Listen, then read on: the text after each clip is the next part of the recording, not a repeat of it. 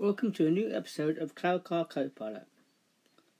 You're probably thinking with the title of this episode, Points of Articulation, that I'll be talking about action figures, either modern or vintage. But actually, I want to articulate some points and put a nuance on it. But firstly, I'd like to give a credit to an acting performance in Star Wars that we should give more measure to. That is of Margie, the Asian elephant, who played a couple of Banthas in Star Wars A New Hope, and her movements were modelled on the AT-ATs in The Empire Strikes Back. I think to give a stoic performance of brooding menace as a Bantha really gives the acting talent of Margie to a new esteem. I think really she should have been up for a supporting actor in Star Wars A New Hope. I think, given that sort of great performance, the accolades it deserves. I'm sure George would have given her his own directing advice, as always, Okay, Margie, faster, more intense. And Margie would have looked at him and thought, great. I'm giving you all I've got, George.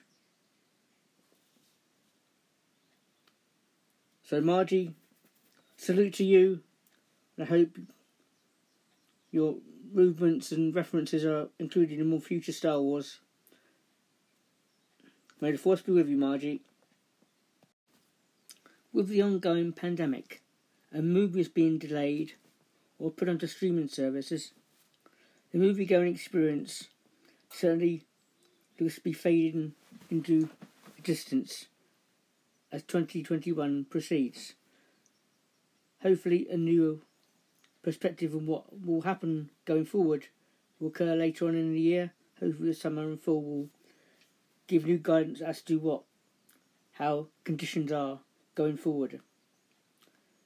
Now with movies being pushed back, the streaming services are now taking priority for companies like Disney, and shows like The Mandalorian and the MCU shows like WandaVision are carrying forward the visions of their own franchises onto the smaller screen. With the success of The Mandalorian's 2 seasons and the success of WandaVision, certainly Star Wars and Marvel can look forward to putting out greater content in the next couple of years. Having got off to a really good start, the pressure is slightly off on those two companies, Lucasfilm and Marvel, to get future shows such as Loki or Falcon and Winter Soldier or the Book of Boba Fett to get it right. Certainly I have faith in those shows to really produce, again, good quality entertainment. Of course, with any good content, you have to keep up the quality. People will still be coming back to view these shows if the quality is up and there's good entertainment. But what happens if there is a misstep? If one of these shows is not viewed as a good thing for their own franchise? Certainly we know that Star Wars fans, some of them can be very picky on what they like and do not like.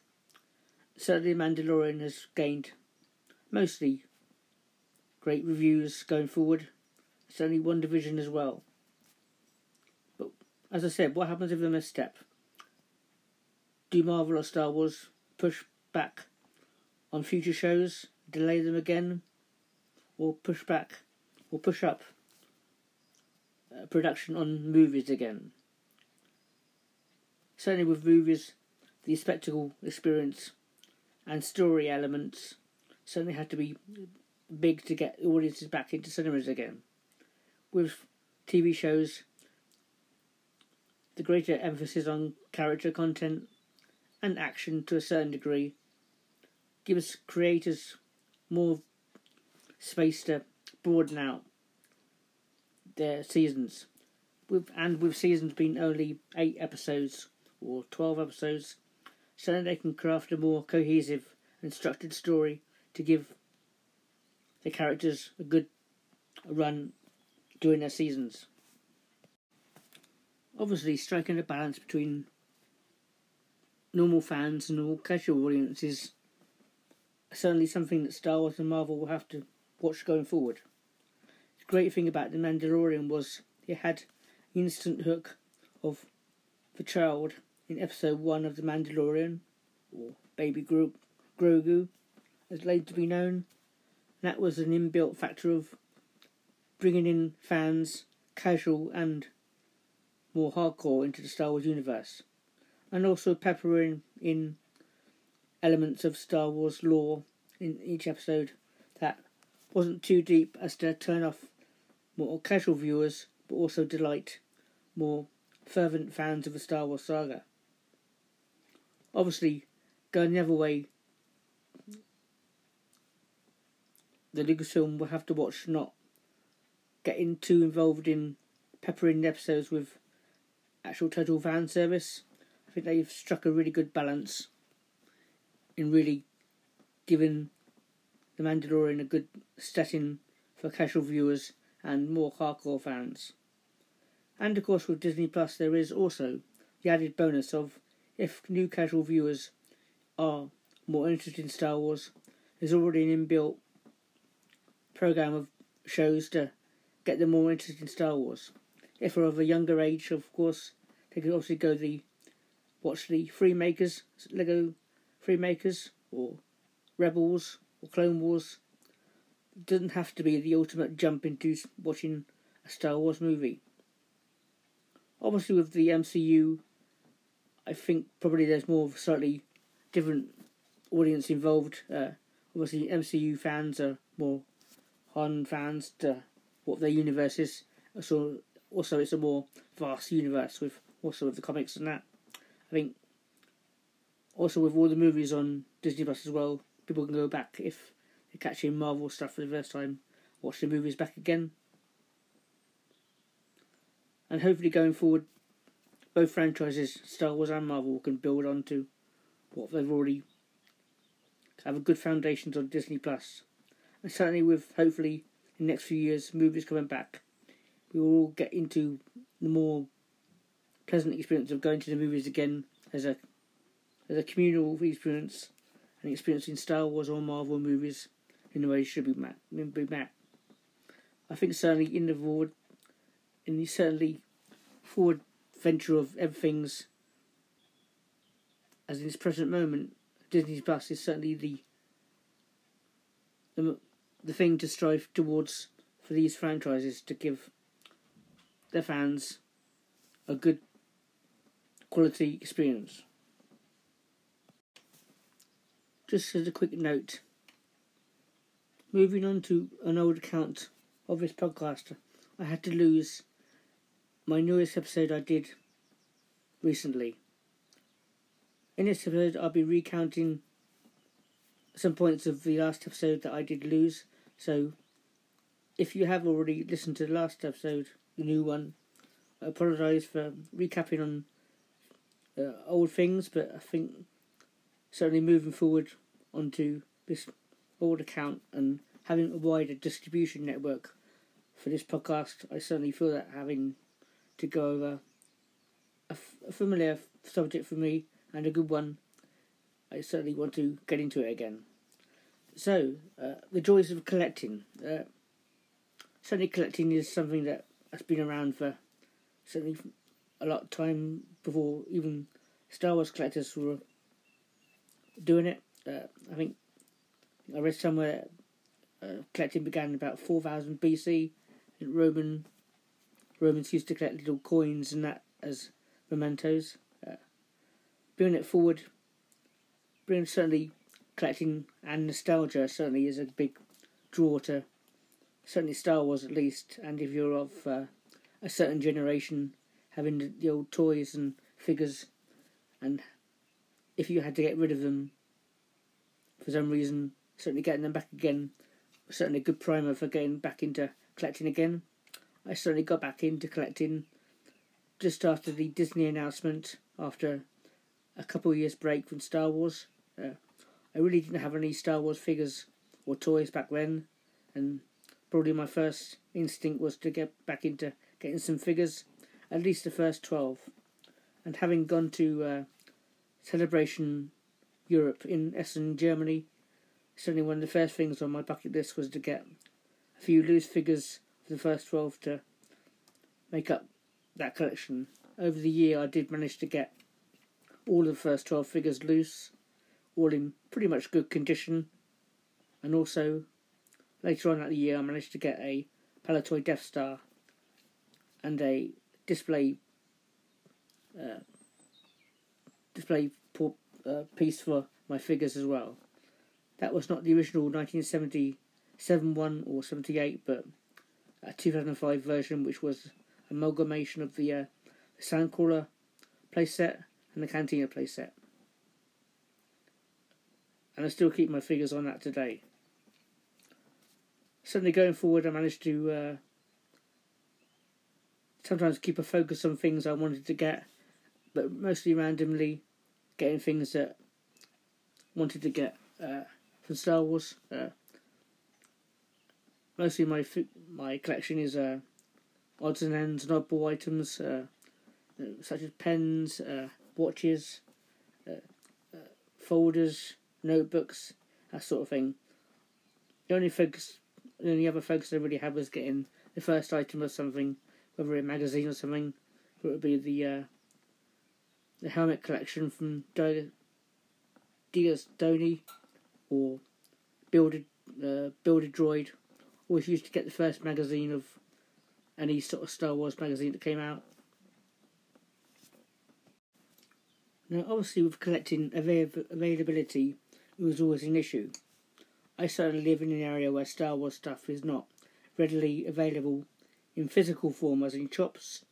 It's probably only 2 shops that fairly near me that even would remotely sell Star Wars items. So obviously most of my shopping online or getting stuff is either eBay or Amazon.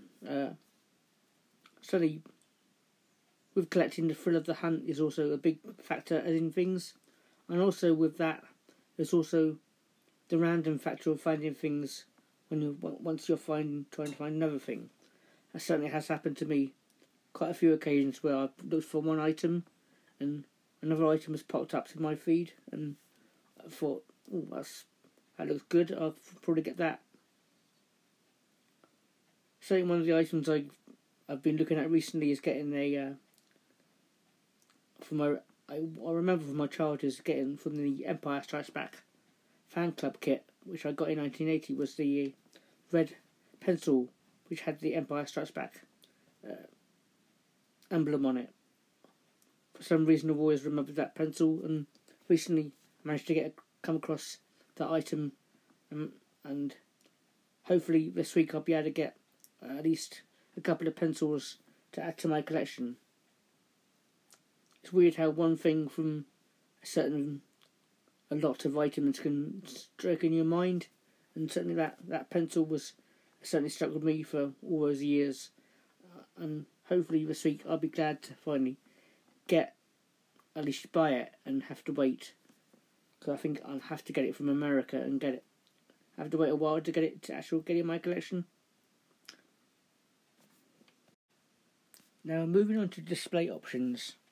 If you've got a focus display like Funko or Gentle Giant or Hot Toys or replica helmets, it's easier to arrange those items and display them in such a way that would give maximum effect. Since my collection is divided into sort of 3 quarters, 1 quarter is books, 1 quarter is action figures and vehicles, and the other quarter is more oddball items all collected together. I have about 4 bookcases, 3 fairly large ones and 1 quite small one which I keep my action figures on, and some vehicles. I have 1 big bookcase full of books.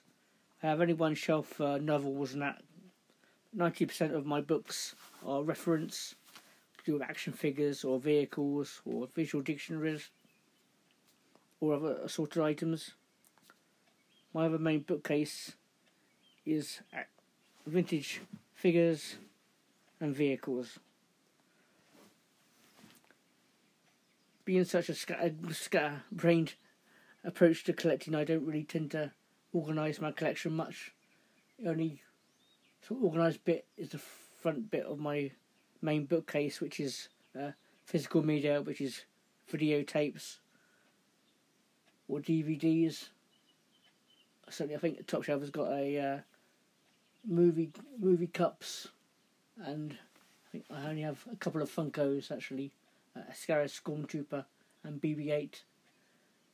The rest is a mishmash of different things really, just all put together. So I have some folders of newspaper clippings. I think about 4 of them, which I think I've shown in the past, some of it. But mostly, it's the joy of collecting is pulling out items, certainly giving a view to all of them. Certainly being in lockdown, I still have to work, but the time away from work, certainly I've viewed as times to get out my items and have a look at them. I really haven't got room for most of my Star Wars magazines. I have 3 sets of magazines. I've got magazines from 1999 through to 2005, the prequels. My second set is my Star Wars magazines, or Star Wars Insider, for those in the US. And lately, that has been hard to get from where I normally get it, so I've had to go onto a digital copy of Star Wars magazine. And my third set is my 2008 to probably present day Star Wars sequels and Mandalorian stuff. I don't really have room to really get all those magazines out and display them as I'd like, so I tend to sort of delve into them, read a magazine once or twice, and they sort of stay up in my cupboard, which is probably a good thing because they keep nice and dry and not really keep pretty good in condition. From their first appearance in The Empire Strikes Back, Star Wars bounty hunters went on to evolve into a much loved part of the Star Wars universe. With their coolness factor and their mystery, certainly garnered a legion of fans that carry on till today. From Boba Fett to Din Djarin, Star Wars bounty hunter rules the galaxy with an air of coolness that few match. Certainly that first glimpse of them in The Empire Strikes Back was certainly brief. And of course, Boba Fett was obviously the major player in The Empire Strikes Back. But I certainly, as a kid, was certainly more interested in the bounty hunters as a whole. I certainly was as Boba Fett. And with Boba Fett's appearance in Return of the Jedi, for a fleeting glimpse of him, probably the bounty hunters might have been destined to fade into the distance. But with the onset of Star Wars Expanded Universe books, especially with Tales of the Bounty Hunters and Tales of Jabba's Palace, Star Wars bounty hunters grew to have more tales told about them. And certainly in the Clone Wars, with the appearance of one of the most best Star Wars characters in Cad Bane, the cult of the bounty hunter was certainly proven to be more worth than it is. Certainly the mystery of Boba Fett, at least, was partly explained in Attack of the Clones, and either you wanted to go with that canon or not, that part of the Star Wars story certainly evolved into what happened recently into The Mandalorian, with the return of Boba Fett, and certainly with the book of Boba Fett coming later on this year. Certainly bounty hunters certainly play and will play a significant part in the ongoing Star Wars story. Certainly expanding the virtues of, or non-virtues of, the Wild Wild West, the bounty hunters certainly gave that sign of of that World War V of the man with no name, or the man who shot Liberty Valance. That was the cool character who went into town, suddenly riding a horse, or the Star Wars equivalent, a speeder bike. Certainly, it was the wanted poster then, but in Star Wars Galaxy, it was the hologram of whoever bounty they wanted to collect. Star Wars bounty hunters certainly ruled the roost in what they wanted to do. Well, that's a brief overview of Star Wars bounty hunters to end this episode of Cloud Guard Co-Pilot. I hope you enjoyed this episode, and stay tuned for another one coming soon. Keep the positivity going, and may the Force be with you.